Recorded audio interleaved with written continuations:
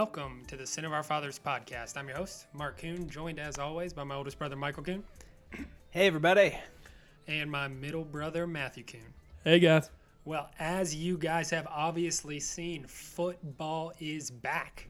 The preseason is here. Saturday was a ton of fun watching the game against the Chicago Bears. Really enjoyed that. Especially, I know you guys enjoyed this, all the listeners did too, but watching that first drive, it felt exactly like the first drive of the 2019 regular season. We went right down the field, Baker to Odell up the seam. Our starters just really looked clean and effective on offense. And just to cap it off with effective driving, Austin Hooper, our new toy, get into the end zone on that first drive. It just feels good to see. I'm not going to lie.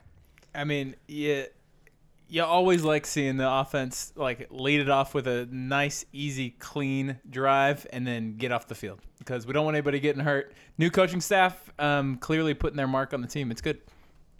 It is good. And Jedrick Wills at left tackle, I mean, he had the one false start on that drive, but I mean, he didn't look out of place. Like he wasn't tripping over his feet, you know. He's moving pretty good. Seemed to be in sync. It's still super early. Obviously, we got 3 more games to go. But I mean, we had a whole game too. You got a lot of Case Keenum action, and got a little bit of Garrett Gilbert. That nice long pass to JoJo Natson. Always like to see it. I mean, it's just fun seeing football again. That's all I gotta say. Yeah, it's nice to have the pads on, see everybody coming together. And some of the depth at wide receiver. I felt like all of our wide receivers played really well throughout the entire game. We have a lot of them, and they all got some time. I feel like the play action is just giving them the opportunity to get open, just that little extra bit. And then how do you feel about Alex Van Pelt? He was calling plays for most of that first half. He was trying to be the anti-Freddie Kitchens, and he called good plays that strung together and kind of made some sense. It was exactly the right move. That works. He looks like Freddie Kitchens, but he does. But he doesn't call plays like Freddie Kitchens, and that's good to see. Yeah, there's nothing wrong with the way Freddie looked. It was all about calling the plays.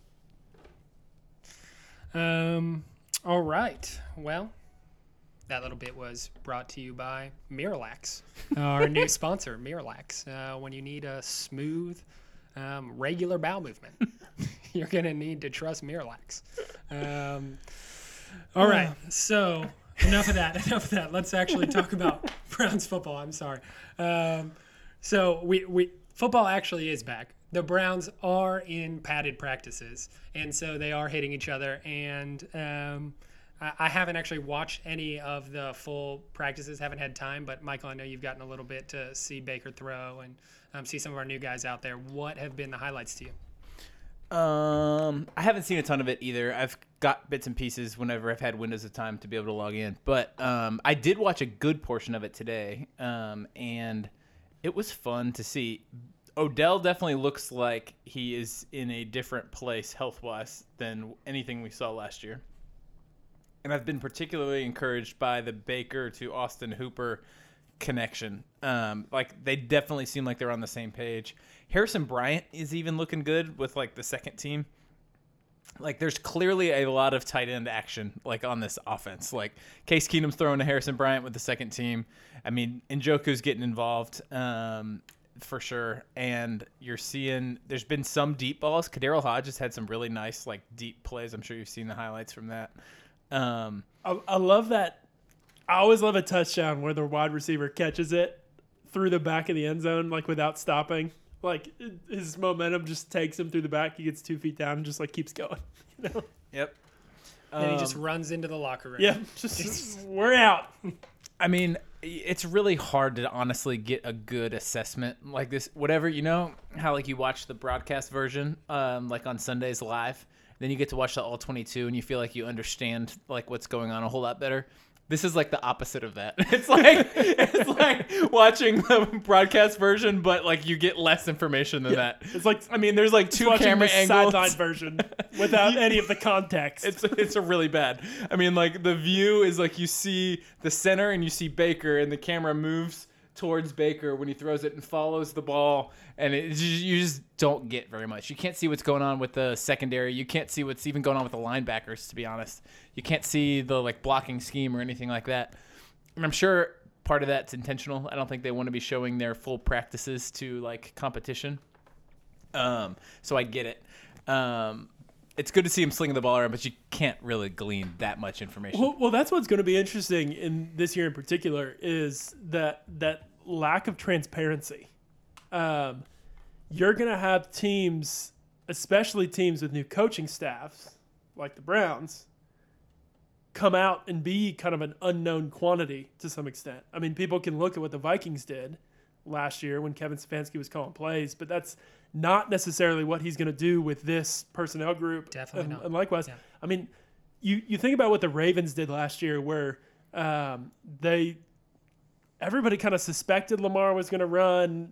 They straight up came out and said Lamar was going to run, but then the preseason they didn't really show much of it, and then they came out in the regular season and just started rolling people, and had this whole new thing. That's going to be even more magnified this year if teams kind of mix it up and come up with something new. I think that's our best case scenario going into those first couple games. We've glass half full look. We've got something that nobody's used to seeing, Yeah. and we could surprise some people. I haven't thought of it that way. That's definitely true. I've been thinking about it from the other side of the coin, that these organizations that have a set plan that are doing the same thing that they have last year because of this shortened preseason and not having preseason games and everything like that. I think Baltimore's just going to come in and roll the floor with us. They're just going to wax us week one. I just don't think that it's possible for us to get to the level that Baltimore will be at by week one. I said almost the exact same things on the podcast last time we recorded a couple weeks ago. I'm pessimistic about it. I mean, I think that it hurts when you have new staff coming in and you don't have actual game reps to work out some of the kinks. Yes, some of the schemes might be good, but the execution I don't think is going to be there simply because the guys still haven't had the repetition to be there. And it's all about execution. A new blocking scheme with a rookie left tackle. I think there's going to be some growing pains. For sure. And that is one thing I'm particularly concerned about, and I think you probably have a list of topics and we're planning to touch this, but I hate that J.C. Tretter is hurt right now for that particular reason. This offensive line and the blocking scheme is different than what we've done in the past, and you want that unit to be together. And J.C. Tretter's he's probably not the most important person to be there, but he is the center, making the calls and is pretty pivotal in that entire unit. I guess if somebody's got to be out, you want it to be a veteran like that can probably step in and execute and do his job as expected. But to not have those starting five together for the very abbreviated camp that we have this year is kind of painful when we're going to this new blocking scheme. He has nothing else to do but hit the books. He's going to know the scheme, he's going to know the plays because he can't get out on the field. So from the center position, hope so, as long as That's he's a not glass too half distracted by his role as the NFLPA president. or his Vicodin that they're giving him after the surgery. well, that's what I was wondering. You brought this up before the pod, and we'll get to the impact of J.C. Tretter's injury. But we were talking about he just had a clean-out operation. How, did he injure something and then it necessitated the clean-out, or is this? It sounds like it's more of a long-term maintenance thing. How are we just getting to this in the first week of camp? And timing couldn't be worse. Is it because J.C. Tretter's been the president of the Players Association and dealing with all that crap all offseason instead of physically working out or maybe physically taking care of himself? I think you can do both. I'm just saying that. I mean, I do on the surface think it's kind of silly that something like this couldn't have been evaluated. Couldn't there be a pre-physical a month before you're supposed to show up to kind of knock something like this out so that you're ready to go? Well, and you think these guys would know their bodies well enough to know if something's right or wrong, and they have their own doctors and they can always talk to team doc. You would think this you just wouldn't surprise and me. your body is everything. You would have your own personal. I would be Tom Bradying it up. I would have my own personal physician who knows me and or at least be hey, my knee kind of hurts. Like, Yeah. maybe I should go Yeah, talk to somebody about he it. has to feel something. Yeah. Like you would think if they're going in to clean out his knee, Yeah. like something obviously showed up in the physical, and they're like, we better take care of this now, and that's where we're at. But it's kind of hard to believe that there wasn't any sort of inkling of something. I wonder- beforehand. This is just speculation, but I wonder if it's something that you have to do closer to the season because it's going to have to be redone. And so the sooner you do it towards the beginning and the start of games, it's going to build up more swelling in the knee, and it's going to have to be redone. So he didn't want to be on it during the whole preseason and stuff like that. That would Interesting point. It's complete yes, speculation. that would seem odd to me, but who knows? We are no medical doctors here, don't so we probably shouldn't speculate anymore. I just want to give J.C. Treader a little bit of credit that he wasn't slacking the entire offseason. He just doesn't want to go through camp. He was like, this is going to take like 3 weeks to recover from. We're going to do it the first week of camp. Dude, that guy, I think, is staying in the hotel. His wife is pregnant, and so they don't want any extra risk of exposure, and so he's like not staying at home with his wife. He's staying at a hotel through all of camp. Brutal. I'm not going to doubt his dedication. Monster. Like, I'm not Or going to maybe doubt hasn't. his dedication Maybe to him and his wife are like kind of on the fritz. That's what he's telling people. It's not his baby. Maybe he. Rumors started here. I'm sure the Treaders are lovely folks. I'm sure they are. All right. So there's been, we started padded practice, and there's been a myriad of important injuries, including your very own Myles Garrett. He's got a hamstring injury. And not a lot is known about exactly what is going on, but I've heard some murmurings that he should be back in the next couple of days. Chris Kiffin says that he'll be back in. He's a couple of days away from returning. They've been really downplaying this. I think it's like a minor tweak. They're being careful. He doesn't have to practice all preseason for all I care, as long as he's healthy and ready to go week 1. Like, I really don't care if he hits the practice field the entire preseason. Like, that's fine with me. Yeah, I mean, I'd like him to have a bit of an opportunity just to like hit a couple people, knock the rust off, as far as the physicality goes. But I'm not worried about Myles right now. If he's not back in 2 weeks on the practice field, we can revisit this discussion. Yep. Yeah.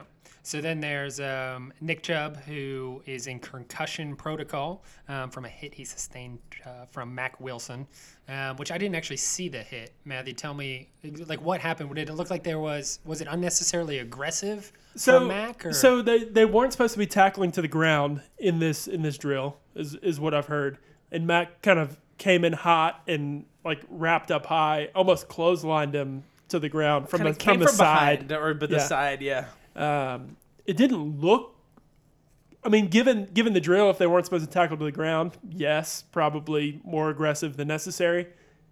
The actual hit and the fall to the ground didn't look particularly vicious, and Chubb hopped right back up and ran to the huddle and looked fine. So I don't know exactly what's going on or what happened, if they're being extra cautious or if symptoms showed up a little later and they. He walked off the practice field, so I think it's shortly after that. I think it's a situation of the Browns following concussion protocols pretty strictly. I mean, like, it's one of those situations where, you know, his shoulders came and hit first, you know, his feet kind of in the air, like on that type of hit. Like, that's like a red flag for anybody watching out for a concussion protocol, and so they went through the process. Yeah. But the thing is I think if he's in the protocol, I'm pretty sure there's like some signs that he may have had a concussion. So I don't think this is a great situation, but hopefully he'll be able to get back out there. The good news is, we have. I certainly don't think it's a great situation. But no. The good news is we have Kareem Hunt, and you know, even if Nick Chubb has to miss some time, we have the best backup running back in the entire NFL, I would argue, in Kareem Hunt. So, well, I mean, PFF position rankings came out. We've got the 2nd and the 11th best running backs in the NFL on our roster, which is not a bad spot to be. No, that's great. And I mean, Nick Chubb he's going to be back before the season starts. Like, how often are you out for a month for a concussion? Almost certainly. The thing that scares me about a concussion, though, it's like it's one of those things. It's like you've got one. it kind of seems to like make you more inclined to get future concussions. And But- if you go, like when you're a running back and you're like lowering your head and like getting in the middle of a pile and running hard and all that sort of stuff. That's like, what was so bizarre about this one, because Nick Chubb is such a tank and hasn't dealt with this since he's been in the NFL. I don't recall a single concussion of his. And so half of me wonders if he wasn't prepared for contact and like it caught him by surprise. Yeah. As far as I care, Nick Chubb can sit out every full contact practice until the season starts. Nope. Like go through walkthroughs, go through half speed, see the hole, whatever.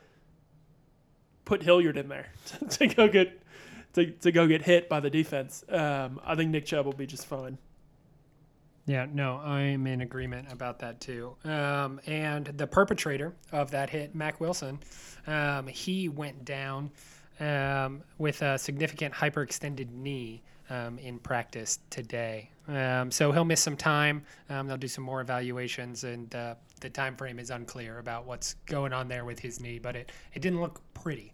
He was demoted to the second team too. I mean, coaches were not happy with him for what happened with Chubb the day before. Was demoted. I don't know if that is directly related to, or if that was just trying to cycle linebackers through, give people an opportunity to kind of.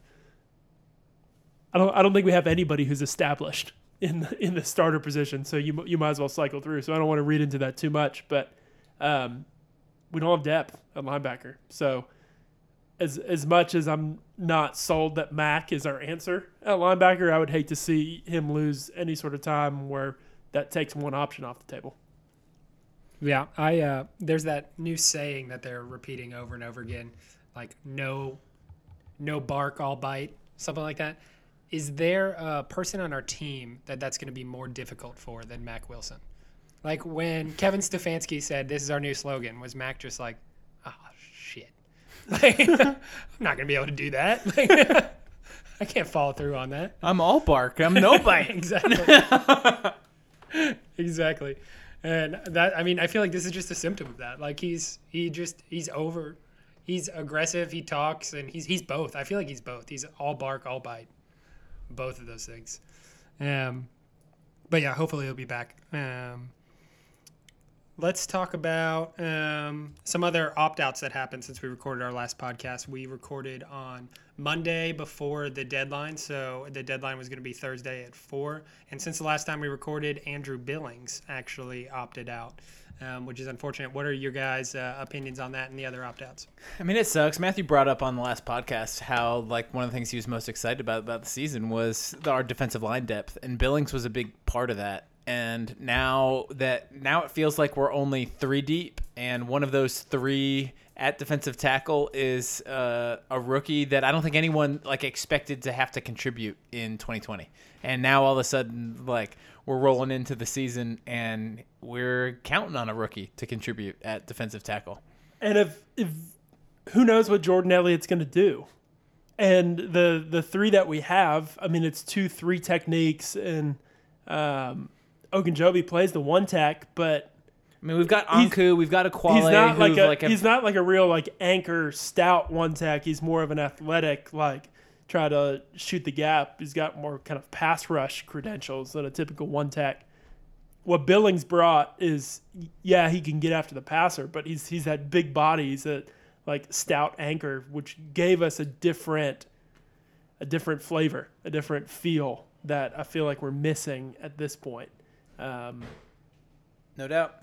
I don't know if we've got the guys on the roster that we need to fill that role in Anku and Aquale. Aquale. I think But we'll see. Anku is the most likely candidate to fill that like more like nose role. We'll see. I mean, it would not shock me at all if they go. I mentioned this, I think, last time.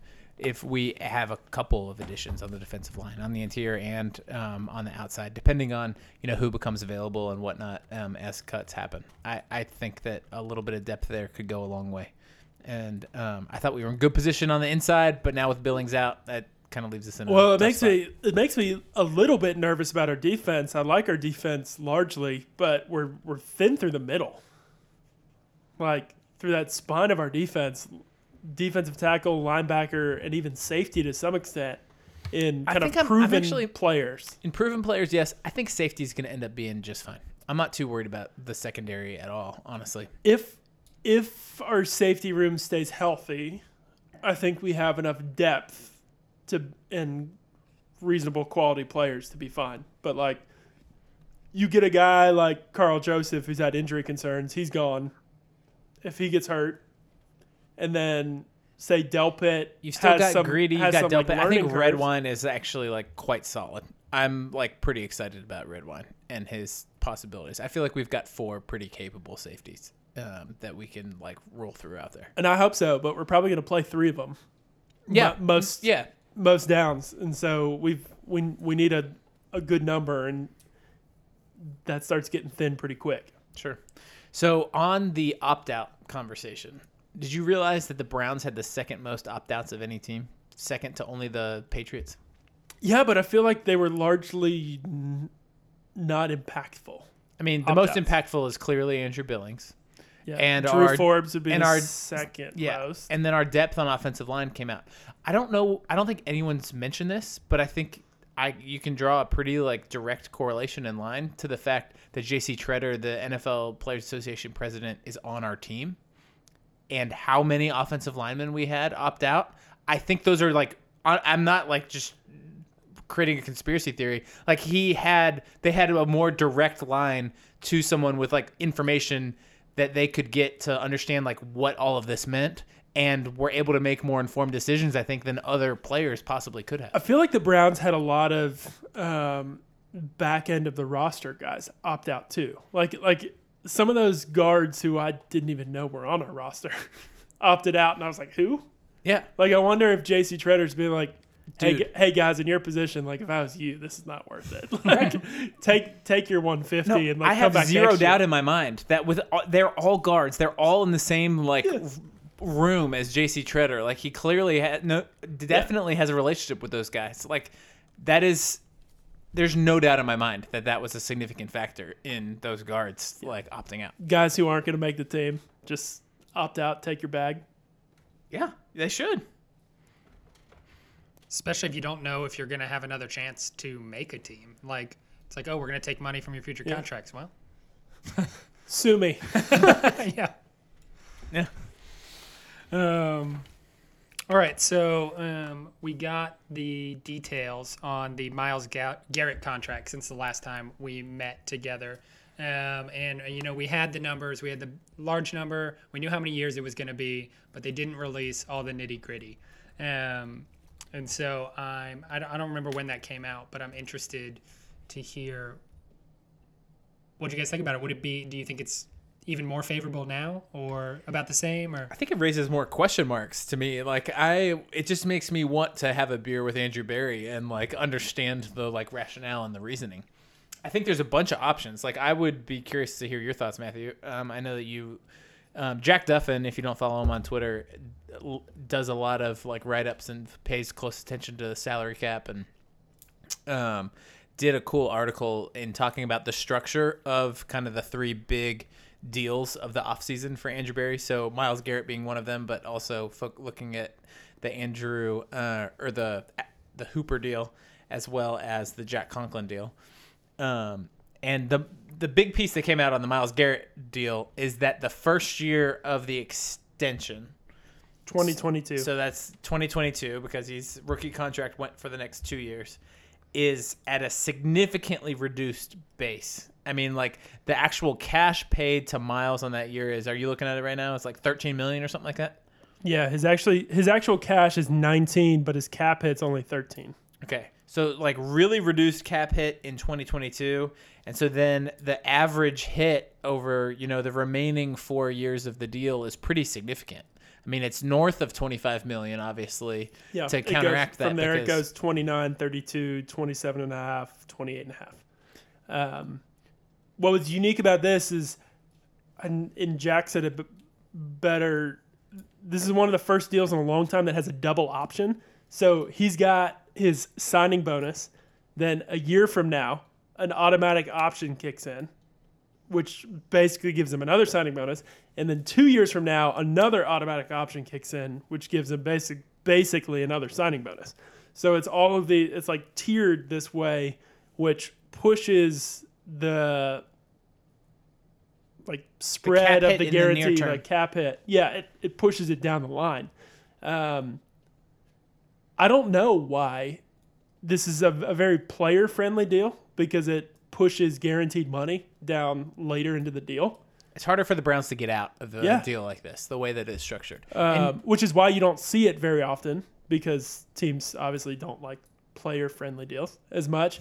But it's interesting to think about when the NFL's new TV deals coming in to play, when the salary cap might be jumping. I mean, Myles Garrett is really affordable on this deal all the way until 2023. And even then, it's not egregious. Like it's Myles Garrett's probably going to look like a well-paid player, but hopefully still a bargain at his $29 million. Yeah, so I think there's like at least 3 different reasons I can come up with why they would structure it this way, where there's very little cap hit in 22, but like significant cap hit in the last 4 years. It's either what you just touched on, the TV deals coming in and anticipating, a pretty significant jump in the salary cap, like, starting in 23. That could be a big piece of it. I wonder if they structured this at the 11th hour, because they've clearly been talking about this for a while, knowing that the salary cap might take a dip next year and take a little bit to catch up.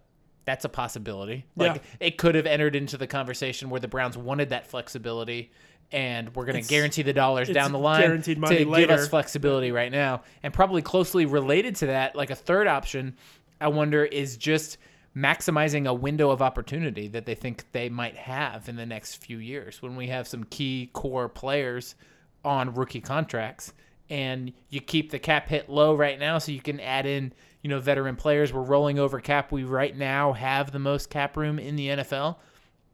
And by pushing off some of that expense for Myles Garrett, you maximize your window in the short term, which is the next 3 years.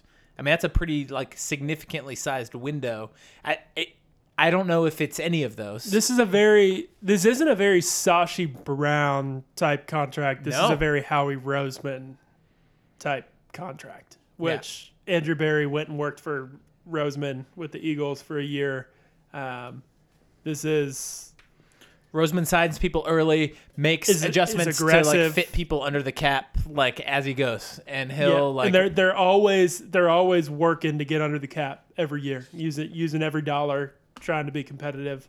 It'll be interesting to see as the Browns transition out of this building stage into a competitive stage, how Andrew Berry continues to manage the cap. We currently have $40-something million in the cap that'll continue to roll over if we don't use it.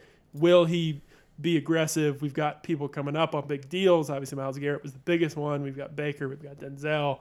Maybe Nick Chubb. Who knows? How does he use? Yeah.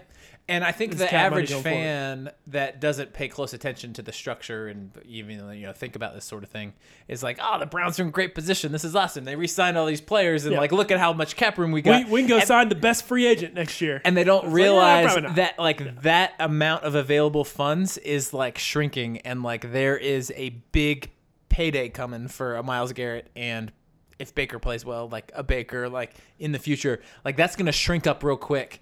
And there's a huge payday coming for Baker if Baker plays well. Oh, yeah. I mean, even if Baker plays okay, there's probably a big payday coming for Baker. And so, the patience, right now the fan base looks at, how our front office is managing things and is this is awesome. And pretty quickly, there's going to be a lot more tension in that scenario. There's going to be some pain points where we can't keep. You don't sign a Nick Chubb, maybe, or you let a Jarvis Landry go, or something like that, and or a Sheldon Richardson doesn't get signed in the offseason or gets released in the offseason. It's players like that don't come through at that point. So it'll be interesting to see. It's the big takeaway. It's backloaded, and we'll see why coming down the train or the pipe. I'll ask Andrew Berry whenever we get that beer. Whenever let us know. Whenever that happens. Let us know if I'm available. If I'm available, I'll let me join know you. if that happens because he's ever in Nashville. So the Browns are coming to Nashville this year, and I am really excited about that. Hopefully, we will be able to have fans in the stadium then. I wanted to take a second to look at all of the games that we're going to play throughout the entire season and make our record predictions right here at the beginning of the season. Hopefully, we can go back and see where we were right, where we were wrong. But we're going to go through week by week, game by game, and talk about who we think is going to win and what the end result is going to be for the Browns. And so we'll start in week 1. Can I just say Yeah. that I'm glad we're at a point where we can like reasonably look at the schedule and say like It's there's going to happening. be games to like actually play, and that we can project the schedule and look at the schedule and say whether we're going to win or not. Like I was really worried about what my fall was going to look like. I'm gonna take this week by week, but I feel Yeah. like we're gonna get to week 1, like at this point, Yeah. and we'll see what happens after week 1. But at I'm looking least- forward to September 12th or 13th or whatever it's gonna be. Yeah, the 13th. We're at least going to watch the Browns play the Ravens on that day. So let's go through. Michael, if you want to lead us, tell us what the game is, and then we'll all say. Yeah, for further clarification, we actually all went before the podcast and went through and made projections on each of these games, what we independently thought. So the areas where we have difference, we can chat through our perspective on that. But week 1 at Baltimore, we all have this one down as a loss. We've talked about it a little bit already, but it's a tough one from my perspective. Baltimore just returns everything. Like the continuity, I think, is going to matter so much in this season. And the Browns having too many question marks. It's at Baltimore. It's just too big of a lift right now. Like Baltimore's in one of the week best 1, teams in like the league. if we're playing in like a couple months into the season, I like our chances against Baltimore a whole lot more than week 1. And I can't reasonably, rationally find a way for the Browns to win this one. That's my take. Barring outbreak in the Baltimore facility of the coronavirus coming up here in a few weeks. Lamar might not even Yeah, play. if He could have COVID. If Lamar gets COVID and so does Mark Ingram and so does Greg Roman, then I think that maybe we could have a chance. But yeah, I think that they're going to come in with so much continuity, exactly like you said. And we're going to be running an entirely new system, and we're going to be working out the kinks. Yeah. And the next game is like right around the corner. We turn around and play on a Thursday night I love that. We've done against that. Cincinnati. Did we do that? We did that 2 years ago with the Jets. Or no, think that was week 3. But I love those Early early on. season like quick turnarounds where you're still like so pumped about the season and you Yeah. get like 2 quick hits like back to back. And it's advantageous for us in this situation because the Bengals are going to be starting Joe Burrow most likely, and playing Joe Burrow short week, on Most the road. unless he gets hurt. Like Ryan Yeah. Finley's the only other option they got. Yeah, I mean, I'm saying there's a lot of factors. You don't know. COVID. But we've all That's going to be like our crutch. Like Here's the anytime thing. anything is like, well, COVID could happen, you know? Here, so babe, here's why I lost $500 gambling this weekend. It was COVID. I couldn't help COVID. it. The guy coughed on my chips, and I was like, I don't want them. Get out of here. we've all got it as a win. In fairness, and honestly, I'll just go ahead and give the preview. We've all got the Browns beating the Bengals both times This is this season. but It's a this hard is- game. It's not the easiest game in the world. It's a tough game, but it's against a rookie quarterback, a bad offensive line. That defense, a whole new secondary they brought in. Basically, this is a game you have to win. If you're the Browns at home against the Bengals in a week 2 matchup against a rookie quarterback, is second game, no preseason games. You have to win this game, or else just freaking go home. Everybody is so down on the Bengals, like being competitive, and part of it is the division. Like the division is just brutal. Got Like great skill positions. But like if you look at their offensive skill position talent, it's pretty good. They've added like significant depth on the defensive side. Like I don't think they're going to be a bad defense. Like I don't think their defense is going to be phenomenal, but they're going to have a solid defense, I expect. I mean, they added DJ Reader. They have added some skill and like competent football players. I'll be to the interested to see secondary. their coaching staff because I don't feel like we got a good feel with the roster last year Zach of Taylor's. if they're good. Sure.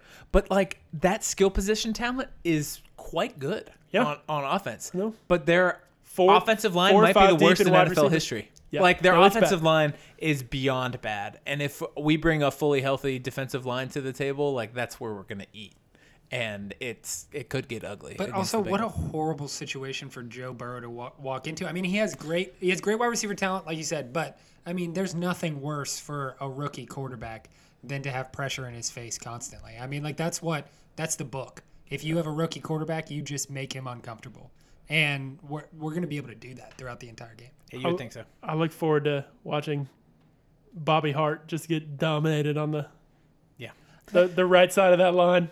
So I wouldn't be shocked if Joe Burrow was not good the whole season long. I think Joe Burrow is going to. I think Joe Burrow is going to put up some really good numbers. He might throw a lot of interceptions just because he's got to force some things, but they're going to be behind. He's going to have to throw the ball a lot, and he's got players to throw to, like AJ Green, Tyler Boyd. They just drafted from Clemson, T. Higgins from Clemson, and they've got John Ross sitting out there to like stretch the field too. Like they have talented players, and Joe Mixon is not a slouch at running back. Like he's a good running back, and so like they've got talent there. Like I think he's going to put up the number. CJ Uzomah. Yeah. Anyways, enough about the Bengals. We've all got the Browns winning that game, which brings us to week 3. We play Washington at home. This has got to be the Washington easiest game on our team. schedule. You think? I think so. I think their defense is solid. The Jets? We played the Jets. There's some easy games on our schedule. The Jets aren't good either, but And the Giants. At home against the Washington football team. I don't know who's starting at. I mean, it's probably Haskins, right?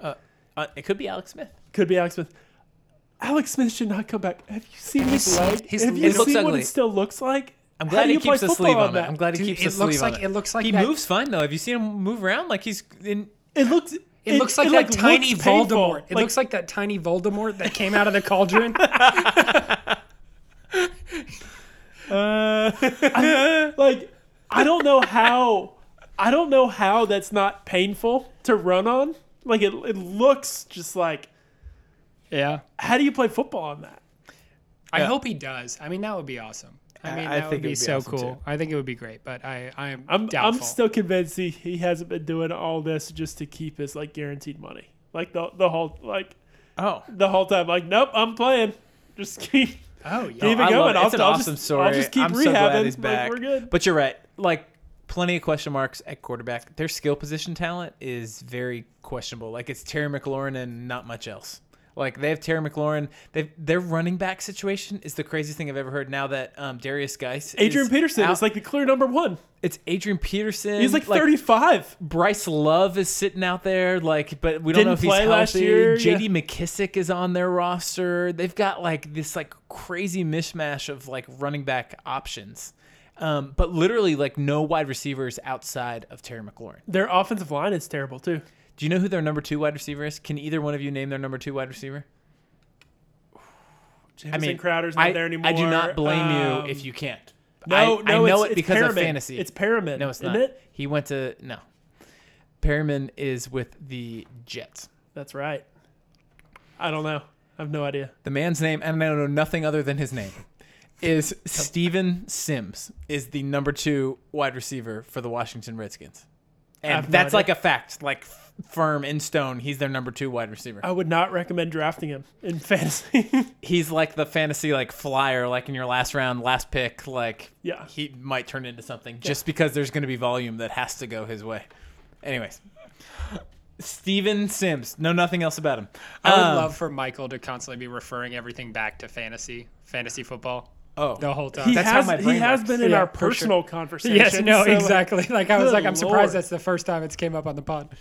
So Dallas, we go to Dallas for 4th game of the season on October 4th. Matthew and I have this as a loss. Mark has it as a W. Mark, why do you think we have a chance against the Cowboys? I think the Cowboys will be good, but I looked at this schedule right here, and I looked at the Cowboys and the Colts, and I said we're going to win one of those, we're going to lose one of those. I don't necessarily buy into the Mike McCarthy, like I'm going to come in with a whole new system and a whole new idea, and we're going to completely revolutionize. the Cowboys' offense was really good last year, and I have fear of the Cowboys' They're offense. probably going to be better. I mean, they have this offensive line continuity. They They have a added good CeeDee offensive Lamb. line. CeeDee Lamb is very nasty.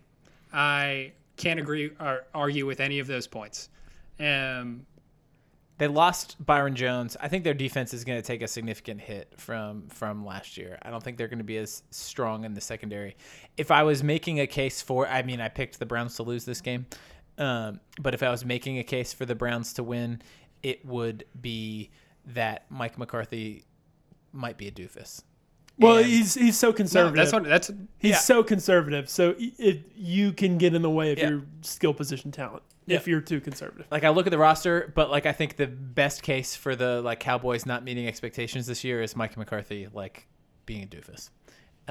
Anyways, so that moves us to, you mentioned, Mark, that the 5th game is against the Colts, which that Colts team, they are well coached. Like I feel good about their like coaching staff, and they're adding a much more competent quarterback, but on the backside of his career with Phillip Rivers.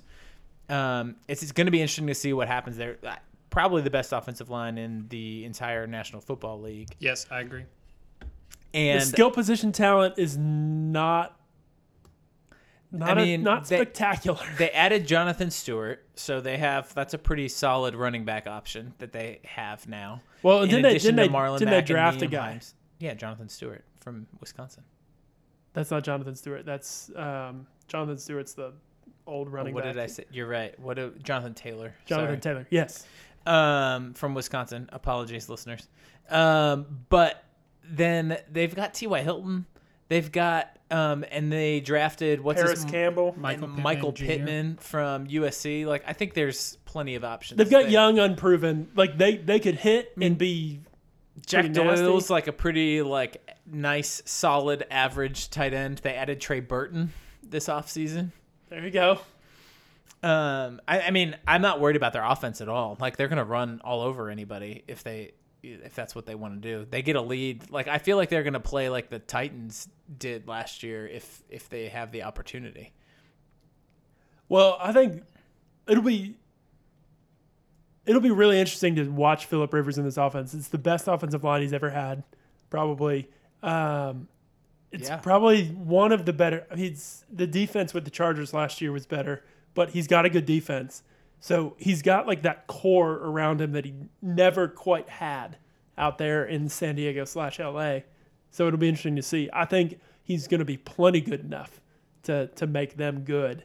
I'm just not sure about the kind of whole package altogether. Yeah, but you've got this as a win. Mark and I both consider this one a loss. I have it as a win just because I'm not sure about the skill position and how it works. And Phillip Rivers is going to be super aggressive. So, I mean, they're going to win some games and they're going to lose some games, but they're going to go down fighting. Yep. Yeah. That's kinda his mantra. I just also think that the Colts have a ton of continuity, that they're going to roll over from last season to this season and continue to improve. And I think one of the most important things on a team is how good your offensive line is. And like Michael said, there's a very good case that they have the best offensive line in the NFL. Yep. I mean, Chris Ballard just completely flipped that offensive line around. Another pretty good offensive line is the Pittsburgh Steelers offensive line, who we play the next week at Pittsburgh. Me and Matthew have this chalked up as a loss. Mark has it as a win. This first game against Pittsburgh.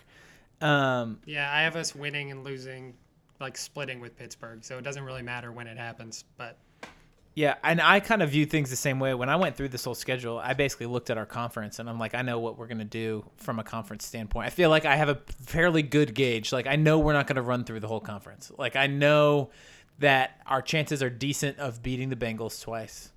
I feel like we can split with the Steelers, and I'm skeptical that we can beat the Ravens 2 times. And so I basically have us going 3-3, splitting with the Steelers, losing both to the Ravens, and winning both against the Bengals. If we beat the Ravens last year, we could beat the Ravens one time this year. But you and I both just watched that game within the last few weeks. The game was garbage. That game was luck. Like Yeah. the Browns got super lucky. Like we forced some turnovers that we didn't necessarily like. Just like we got some lucky and we turnovers. capitalized on it. And I think we schemed up a couple things, and Lamar just really that was far and away Lamar Jackson's worst game in 2019.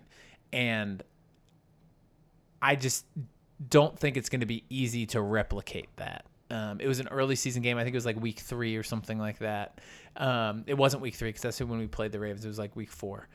But it still is going to be a challenge, I think, to replicate that sort of game. It's definitely in the cards. Like I don't think it's impossible for us to beat the Ravens. I would just say if I was betting, I don't think I would give us great odds to win either of the games. No, that's fair. And the Steelers are kind of an enigma as well. I've got a splitting with the Steelers, losing on the road, winning at home. I don't know that it matters in 2020, but that'll be truth be told. I don't know what to think about the Steelers. That defense is going to be good. I mean, they're going to be like the post-Minka Fitzpatrick Pittsburgh Steelers defense we saw last year. They haven't really lost anybody on that side of the ball. That defense is nasty. That's the problem with both Pittsburgh and Baltimore is both of their defenses are like nasty. Are real nasty. And I don't know what to think about Big Ben at this point, what he's going to look like, and we don't have any preseason games to figure it out. So we'll see what happens there. Their skill position players in Pittsburgh are not as good as they've been in the past. I mean, we saw that last year with Juju. Their season's going to be won and lost by how well Big Ben Well, they're plays. going to have to rely on him so much. Well, it is going to be more than they've done in the past. And If you had to guess, right now, put your lot down about what Big Ben's season's going to look like. What do you guys think? So the thing that's most interesting to me is, going into last season, everyone was real high on Juju and like what he was going to produce, and he had a really disappointing season. But Roethlisberger wasn't there nearly the whole season, so it almost feels like a lost deal. Juju got hurt; he had a crap and quarterback. But they've got Deontay Johnson coming in. They've got I feel like there's some players there that like can sustain the Steelers' offense.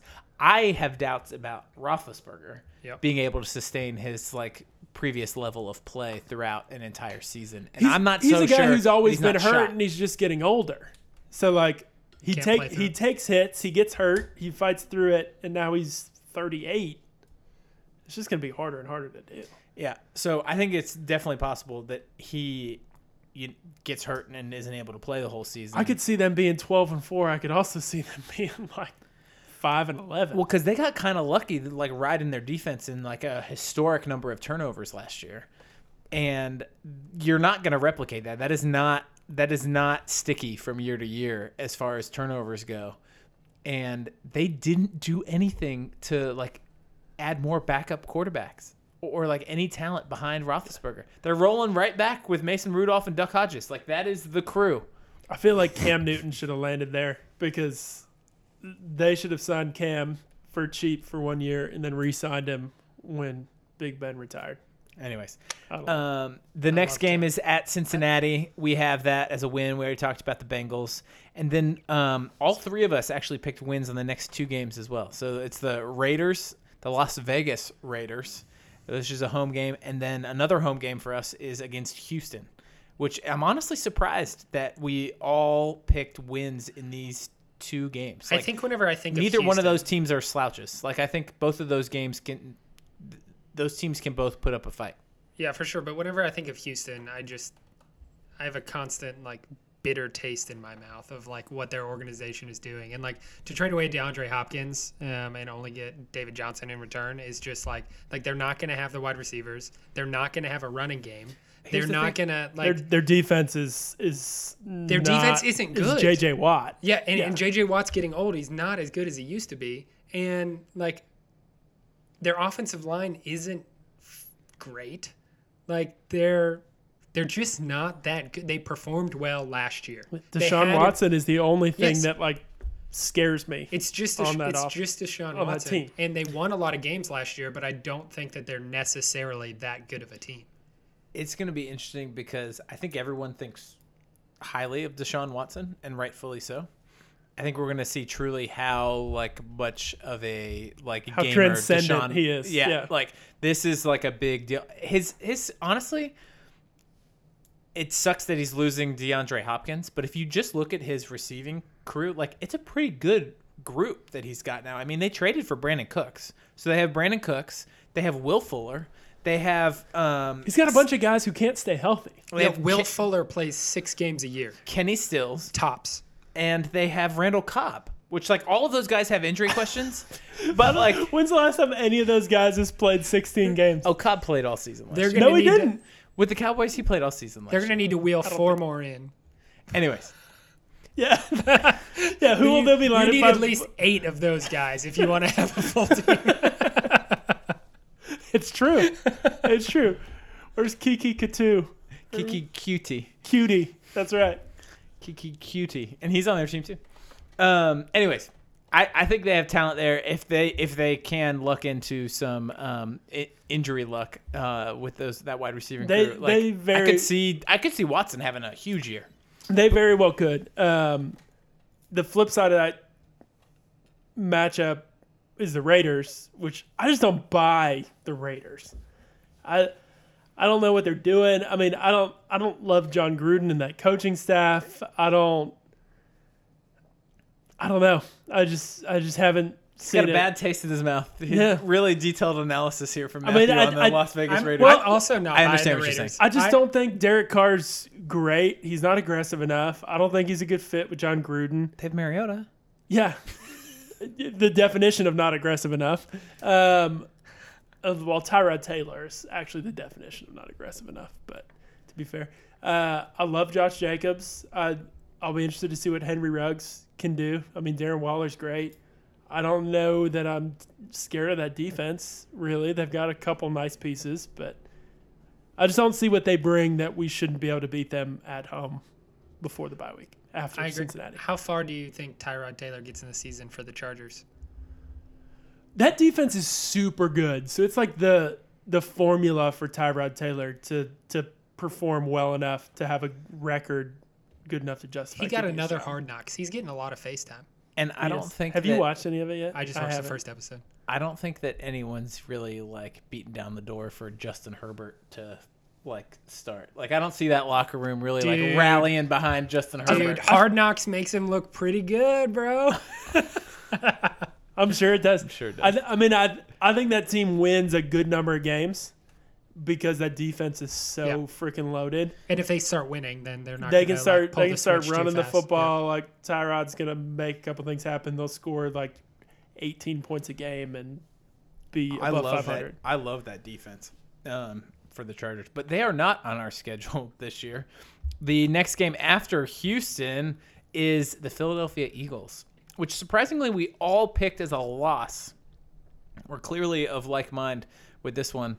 The Eagles just have a lot of players that have been around, and if it seems like they were everybody's like Super Bowl favorite last year They're going like into the season. They're like the organization that beats the crap out of us all the time. Like, if you compare rosters, like we might have a better one, but they're just They've got more experience. organized. They've got experience. They know what they're doing. Like if they stay healthy this year, Yeah, is Carson- like they could make some noise. And I just think it's going to be a challenge. We're not going to be able to win. You know, I had 3 wins leading up to this: the Bengals, the Raiders, the Texans. I don't see us winning all of these games. There's going to be a loss in here somewhere. To me, similar to your point, Mark, it could be the Texans. It might be the Eagles. I don't really know. But of any of these organizations that I'm confident in, like the Eagles are the one I feel the best about. And so it seems like the most likely spot for a loss.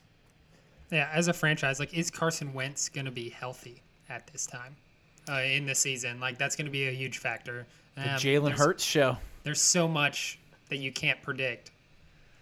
That'll be getting wild. to this point in the season. Which, like, the Eagles will be a tough game, but the next one should not be a tough game against the Jacksonville Jaguars. They are, to me, this is the easiest game of the year, is the Jaguars. And it very well might be. And it's worth pointing out that the Browns have probably 4 of the worst teams in the league on our schedule, not including the Bengals. I mean, if you include the Jets and the Giants in there with Washington football team. 5 if you include the Bengals. We play them twice. Yeah. So that should be 6 wins, hopefully.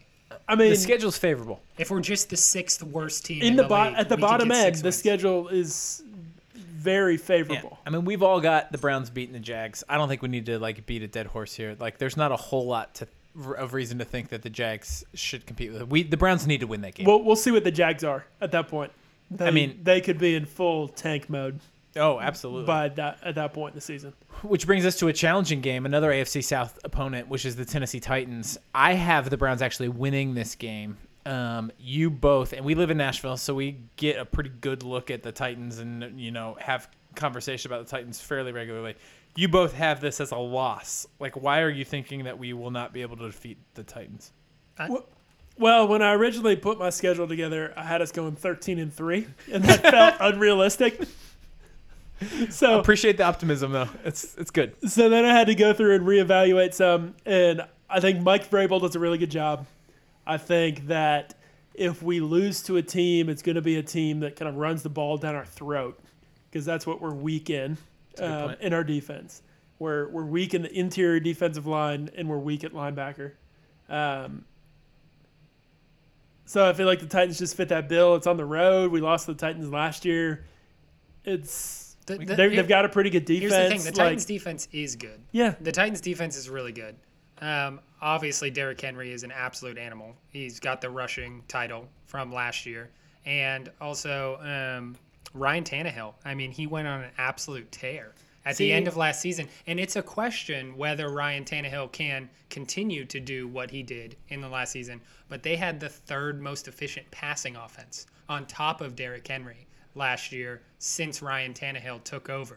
And so, if you're going to use last year as a barometer for what they're going to be this year, and I don't know if that's wise, but if you're going to do that, I think the Titans are better than us, and they're going to beat us. Yeah, see, I think that's really where I'm coming at is I don't see that continuing. And I don't see, building your team like the Titans have as a run first, just feed the ball to Derrick Henry and rely on Ryan Tannehill. It can all go downhill so quickly. Right. If they don't get into a positive game script, they have a hard time. They have a real hard time. And I think the same thing's true of the Ravens. Yeah. Which is why that playoff game was so fun. Right. Titans got ahead. Because Titans jumped ahead and whoever got ahead, they had their number. Whoever got ahead at the beginning was oh, well. It was the race you won. Yeah, the race to 10-0. I mean, that's so true. You get 10 on the board, you're good. But I just think that's such a dangerous, risky way to build your team. It feels like you could tell yourself it's a conservative way to build your team. Right?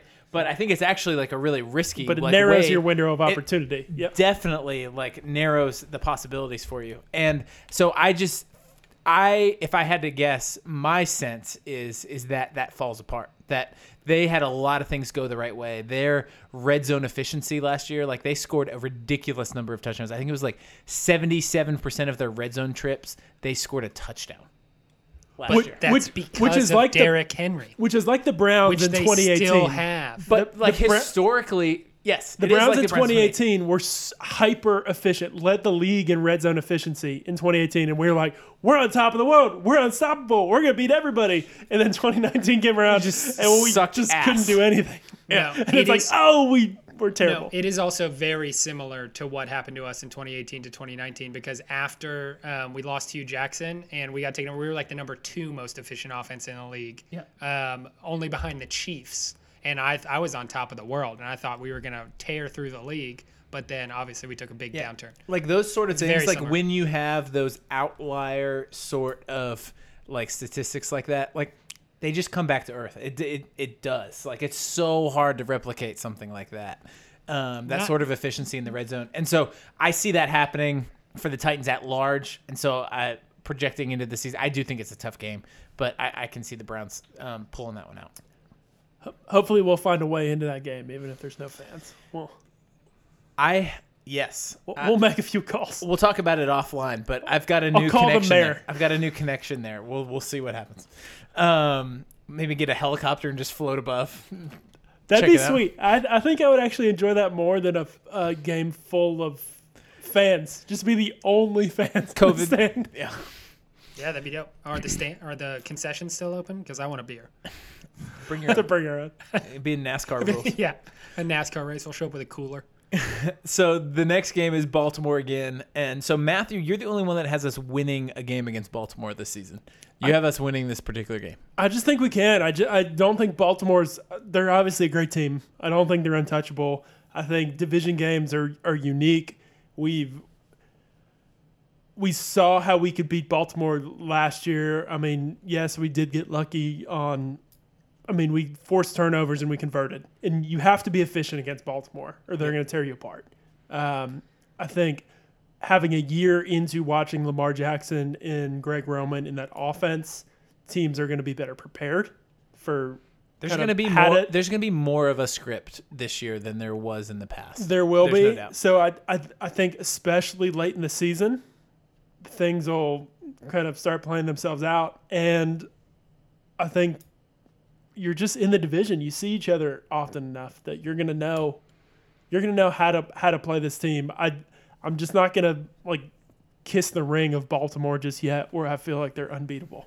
Yeah, because we beat them last year, and we were terrible last year. I definitely think it's within the realm of possibility that we beat them. I'm not writing it off as a loss, but I think it's more likely that it's like I look at that defense and how much more like experienced, solid, how much more talent they have than like the Browns do, for instance.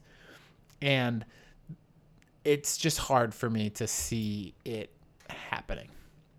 I think they're better coached at the moment. But Thomas wasn't. There's too Thomas many question marks wasn't on the good Browns last side. year in the back end, and he's 1 year older now. Earl Thomas. They added Calais Campbell, who's still think really he great, but wasn't- he's old. I think Earl Thomas, actually, I would like to look at the numbers, but I've heard some people talk about this, so this isn't really like my own take. This is like parroting what I've heard from other people. But that he had a couple really ugly plays that are like, you know, on our mind where he took the wrong angle or, you know, did something that made it look like he was cooked. But his grading on the whole season was actually quite good. And so, like, and that makes some sense to me. Like, I would have been quick to, like, say, oh, Earl Thomas is like... He looked cooked in a lot of So the games that we I played. hope he's cooked, to be quite honest. Like, I hope that he's got nothing left in the tank. Well, and then he had the off season where he was with the girl with his brother. I did not see that. Yes, we texted about this. You know about this. So who knows? Who knows what mindset Earl Thomas is going to be? That's a topic for another time. It's not podcast kosher. Earl Thomas got caught cheating on his wife Oh, in yep, a threesome yep, with his brother. Yep. Now I remember. It's all flooding back. Unfortunately, so. What a strange situation. So the question mark is, I mean, if I'm you were si- in that situation, Well, I'm which si- one of us would you Well, pick? yeah, no, that's the thing. Is I'm sitting here. I'm staring at both of you, and that's what Earl Thomas decided to do. I'm literally looking both of you dead in the eye. Oh God! He made that decision. He said yes to that. Like at some point, like. Anyways. I'm gonna say he's cooked. I'm gonna say he's cooked. Something's loose. Which brings us to our New York trip. So we then go to New York. We play at the New York Giants and at the New York Jets. All three of us have these as wins. Both these teams are not good. Thinking about the Giants is such an... this is like one of the teams, if they're playing, I'm going to want to watch. Their offensive talent is significant. Their offensive line is not ideal. But they have the weirdest... Like, I don't know what to think of this coaching staff that they put together. Joe Judge is their coach. Their offensive coordinator is Jason Garrett. They have Freddie Kitchens. It could be like a shit show. Like it might be a disaster. It might be fun. Like Joe Judge was making his players run laps. Like... anything could be possible. I like the High school position play. football. Yeah, it's like ugh, I've seen this not work before. I mean, Saquon. They have Sterling Shepard. They have Golden Tate. They like. Evan Ingram. They have. I mean, they've got players. Like they could. That could be a pretty good offense. Anyways, I'm just super interested to see how that plays out. I don't think that highly of their defense in particular. I think they're going to have to score lots of points on offense, and I don't see Jason Garrett being the guy that's going to like construct an offense that's going to really like blow things out of the water. And I don't believe in Daniel he Jones can- long term, but he's certainly not the person right now to be the guy who leads a high scoring, high flying offense. But Jason Garrett can use the pieces that he's given effectively. I don't know if... I've picked Saquon in a couple. I've had the first overall pick in a couple best ball drafts, and I have not taken Christian McCaffrey with every single one because I really think Saquon is. I mean, if anybody gonna get feeds their worked. running back, it's Jason Garrett. Well, when's the last time Jason Garrett called plays? Oh, it's been a while. Well, he had play call. He kind of like grabbed play calling duties a couple times, like in Dallas. Yeah. But anyways, I think it's very, very. But do you really interesting want to monitor. drive Saquon into the ground like that? Like, do you really want to run Saquon as much as you run Ezekiel Elliott? I mean, you shouldn't re-sign him, so why not Yeah, get that value? probably. No, yeah, I mean, I agree. So I mean, we've got wins against the Giants and the Jets. Like Jets, man, that's gonna be tough. I like the direction they're going. I think their front office is doing a good job in making some shrewd moves. Sam Darnold still looks like a big fat question mark. Some shrewd moves in what way? Like taking short-term hits for long-term gain? Like that roster's fairly bare. Yeah, no, they are setting themselves up for the future. They have made some trades, accumulated draft picks, and I've liked the picks that they've made in the draft and they positioning that where they have put themselves in. They made the big free agent signing last season. He played one game, got hurt, and now opted out. Yeah, but that was the previous Regime. Yeah. So, anyways, but I don't think they're going to be very competitive this year at all. I think they're in contention in one of the worst teams in the NFL. Like They might be on a new head coach by the time this game comes around. Yes. Oh, that's quite possible. That's quite possible. I They'll don't think Adam likely Gase, come in. If you had to bet right now, who's the head coach of the New York Jets Week 16, Adam Gase or an interim? Oh, an interim. Interim for sure. Adam Gase Yeah. is the reason the Titans were so bad. Whenever, like 2 years ago.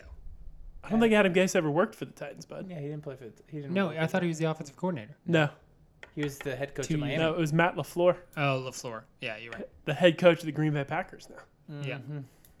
You're correct. Gase was down in Miami. So, anyways, we got the Jets as a win across the board. The final game of the year, Week 17 against the Pittsburgh Steelers on January 3rd. I've got a win. Matthew's got a win. Mark has a loss. He already mentioned he thinks we're going to split. He doesn't really know one way or the other. Anyways, I do kind of like ending on a pretty high stakes in division game. I feel like that is going to matter for playoff seeding. Like if we really are sitting at 9 or 10 wins, like at that point in the season, I bet you the Steelers are in a pretty similar boat, and whether we win or lose that game is going to affect like where we sit. Maybe if we make or don't make the playoffs. And Well- isn't that a game that we lose to the Steelers? And that's what I was picturing. I put the Steelers in week 17. Traditionally, yes. like week 17, we play the Steelers, And we lose. it's going to have some sort of implication. And that's Corey why Coleman watches the ball go right through his hands. I had us win in the first game, and then I was like, when it's really going to come down to it, we're going to lose week 17 against the Steelers. I hope it's not the case, but So yes, you're right. Historically, we do lose that game. I'm also interested. This is end of December, first week of January. Might there be fans January in the 3rd, stands January 3rd, yeah. at that point? Hey, like, you know what? if If we there lose and we play this game, I'm going to be happy. Like if we make it to this point in the season, like that's going to be a huge W in my mind. you say that now, and we're gonna be like 9-7 on the verge of the playoffs and lose, and you're gonna be ticked. Yes and no. In the grand scheme, I'm going to be glad I had a full football season. I to think watch. this is one of those games that like we've got the roster where we feel like we're in playoff contention. There are 7 playoff teams this year. Yep, Don't helps forget. us a lot. We Which- could have 3 FC North which- playoff teams. Like there's no absolutely. question that's Um, in the cards. I think this is one of those games where it's a put up or shut up, and you have to expect that you can come into this game at home, week 17, when it matters, and pull out a win against a team that you're comparably talented to. Like at some point, you have to stop like fearing your division opponents and actually be like, all right, come on, bring it on. Yep. And I actually think that Myles Garrett moment last year maybe helps, where it changes this narrative, where it's not like the historic Browns versus Steelers of the last like 20 years. Did where you feel good after that? No, Did- but like- it gives everybody an edge. There's- It gives there's more everybody like stakes. a way It's to like- like reframe it, where it's not like, oh man, the Steelers have kicked our ass for the last 20 years. It's like, oh, remember when Miles beat the shit out of Mason Rudolph with a helmet, and they're pissed and we're pissed, and like we're gonna go to bat for our guy. Like, Yeah. Yeah. I feel like that changes the the dynamic of the rivalry. There will be a different tenor to the Pittsburgh Steelers. Yeah. Those will be the most intense games of the season. You feel different about it, right? And like I can't imagine how the players feel, especially because Miles is like the best guy in the world. Like everybody on that roster seems to love him. Yeah. All right, so that brings us the grand totals to 10-6 for Mark and I, and Matthew still optimistic even after taking a couple, backing down off of his 13-3. 11-5. He's sitting at 11-5. A moderate 11-5. A gentleman's 11-5. I love it. If the season turns out anything like this, I think all three of us will be ecstatic. The schedule is favorable.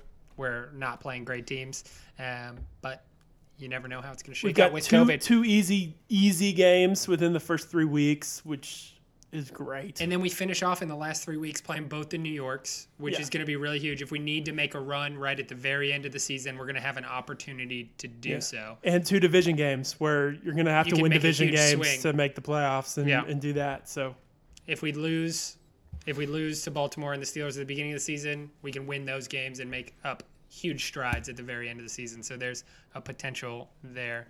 If we end up 10-6, if we end up 11-5, if we end up, it'll be hard to not make the playoffs at either one at 10-6. With seven playoff teams, I mean 10-6 is going to make the playoffs. We finished 10-6 in 2007 and missed the playoffs as the 7th team, and it was like the second time in NFL history or something that a 10-6 team had missed the playoffs. So 10-6 is going to get it done. I'm quite certain as well. This was an exercise that I needed. This got me excited, like thinking through you weren't excited before? I mean, I was excited, but it took me to the next level. This makes me excited. Yeah, I can't wait to actually. I mean, September 13th is going to be a great day. I cannot wait for that Baltimore game. It's going to be unique and because then we're going to lose, and then we're just going to be like, this is great. I know we're going to lose. That's what I know. That is what watching Browns football is. But it's the excitement of the anticipation. That the NFL, the first Browns game is going to be the first real taste of football we get this season. Isn't the ACC kicking off on normal schedule? Are they on normal schedule? Oh, I thought everybody was delayed. I only pay attention to the SEC. The SEC delayed 2 weeks or 3 weeks or whatever it was. The ACC is still kicking off on the 12th. Okay. What in the world? Matthew, I'm interested to hear your take about the Big Ten. What do you think about that? I see it as it makes no sense to me because. In what way? Well, I mean, all these players are going to be in school. All these other football teams are going to be playing. They're going to be at the university already. They're all going to be tested and they're all going to be marked. The only exposure that they're going to get is to the other players, and the risk is something. It really is. But as a conference, the consequences of not playing an entire season, I think, are drastic, and so I'm shocked that they made this decision. So I think what you look at there is that you look at the conferences that opted out already in the Big Ten and the Pac-12. They're dominated by largely universities that have higher academic standards and presidents who run them accordingly. I think that the issue is not so much people being on campus as much as if you're going to operate a football program and enter into that risk, you're going to need to be able to test people, right? And the testing costs money, and they don't have that ability to be able to guarantee that they can do it. Right, because if you're going to do it, you're going to have to be able to test people and to cover your own ass, right? To be sure. Nobody had it. We went out there, and so that's problem. I also don't think people are going to. I also don't think people are going to be on campus for much longer. You already saw UNC came on campus for a week, had 50 cases break out, and now they're in online school. That took a week, so you can't have college football and have this guise of amateurism if there's not actually students on campus. If the college football players are the only people on campus who are then also playing sports. No, yeah. So I think it creates this issue. I think the Pac-12 and the Big Ten are uniquely positioned in the way that they're administrated to be the ones to step up and be like, you know what? Yeah, we're not going to do it. It's fine. The rest of the conferences are in my opinion, buying time. I would be shocked if we had a full college football season still, but we'll see. I'm optimistic I can watch SEC football, but I think if every other conference drops out, the SEC is still going to play football. I have, like, deep in my bones, I believe that the SEC is going to play a full season no matter what. Like, and that's going to be continue to propel their dominance into the future. And, like, they have, as far as the Big Ten, like, they have money. They can test people. I don't buy that. But I mean, it comes down to, like, who's paying for it, where's the money coming from, like, it's and expensive. What are your academic priorities? I yeah, and recognize. then you've got to have each program doing it. So it's like, yeah, Ohio State wants to do it, but does Iowa State? I mean, Iowa State's in the Big 12, but you know, like who Purdue? Like, does Purdue really want to play football? They want to play basketball. I don't know. Like, maybe not. Right? I'm just crossing my fingers. Just crossing my fingers. So we'll see. Yeah. Well, at the very least, we'll hopefully have a couple weeks of NFL football, and that will be fun. It will be a devastating and sad podcast if the rest of the season gets canceled. But we are hoping that will be really sad. Oh my gosh. We won't be in your podcast feed. Definitely not. If there's no NFL season, we were not recording podcasts. There's no doubt about that. We'll just do like a 10-second one. Just be like, peace. or we could fake it like we did at the beginning of this podcast and just act like games happened. Wait, we were faking? Just pretend. Oh, that would be really sad. I'm not gonna lie. That would be a mid-season NFL cancellation would. It's like, not only are we not getting That'd be the crushing. season, we're not getting our podcast. Like, there's just like all these things just falling apart. Like, the whole fall just completely goes in the tank. Well, no, you misunderstand. I'm saying it would be very sad if we went and pretended to record a podcast every week after we didn't play a game. We pretended like Yes. a game happened. Yes, that would be very sad. And I mean, this is going to be a weird podcast season anyway. I mean, as we look through the season, what's going to happen with a pandemic, and then look to the draft with potentially half of college football playing, half of it not. Like, who knows what's going to happen? Plenty of content. What are they? Spring college football, maybe like weird JV spring college football. Oh, jeez. That'd be cool. The Rock just bought the XFL, so who knows what happens there? That's gonna be intense. Those beer snakes are gonna get even bigger. No doubt. The Rock bought the XFL with his ex-wife, And a capital partnership group. which But is mostly like a with capital. his ex-wife. Like his ex-wife like runs that or works for that or something. Oh, really? Yeah. Well, I mean, if anybody's gonna buy the XFL, I mean, it was The only Rock $15 seems to million. make sense. I say only, but it's like, But the what a dynamic to like go spend $15 million with your ex-wife on a new like Good business for them. venture. It seems like they have a healthy relationship. I love that. Yeah. Him and JC Treader is going to do something with his ex-wife too.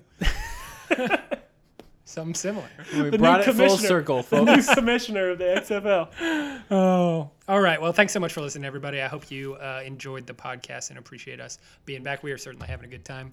Thanks so much. Be sure to follow us on our Twitter at Sin of Our Fathers. Follow us on Instagram at Sin of Our Fathers, and send us an email, sinofourfathers@gmail.com, if you have anything you would like us to talk about. We check our email sometimes. So if you I send get it- notifications, so at least one of us checks it. All right. Michael wants you to know We're getting that a he lot of spam these days. Yeah, one of you is responsible for that. It's definitely not my fault. That's hilarious. All right. Peace out. Go Browns. Go Browns.